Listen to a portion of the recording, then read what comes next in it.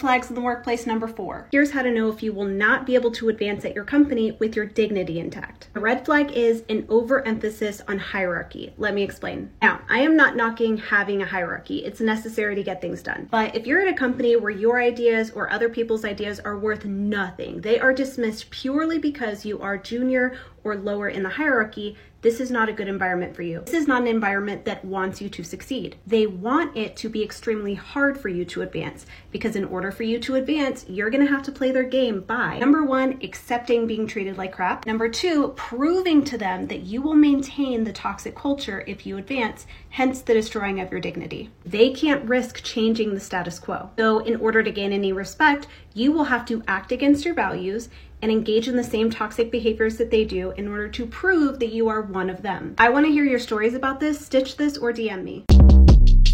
Short Cast Club.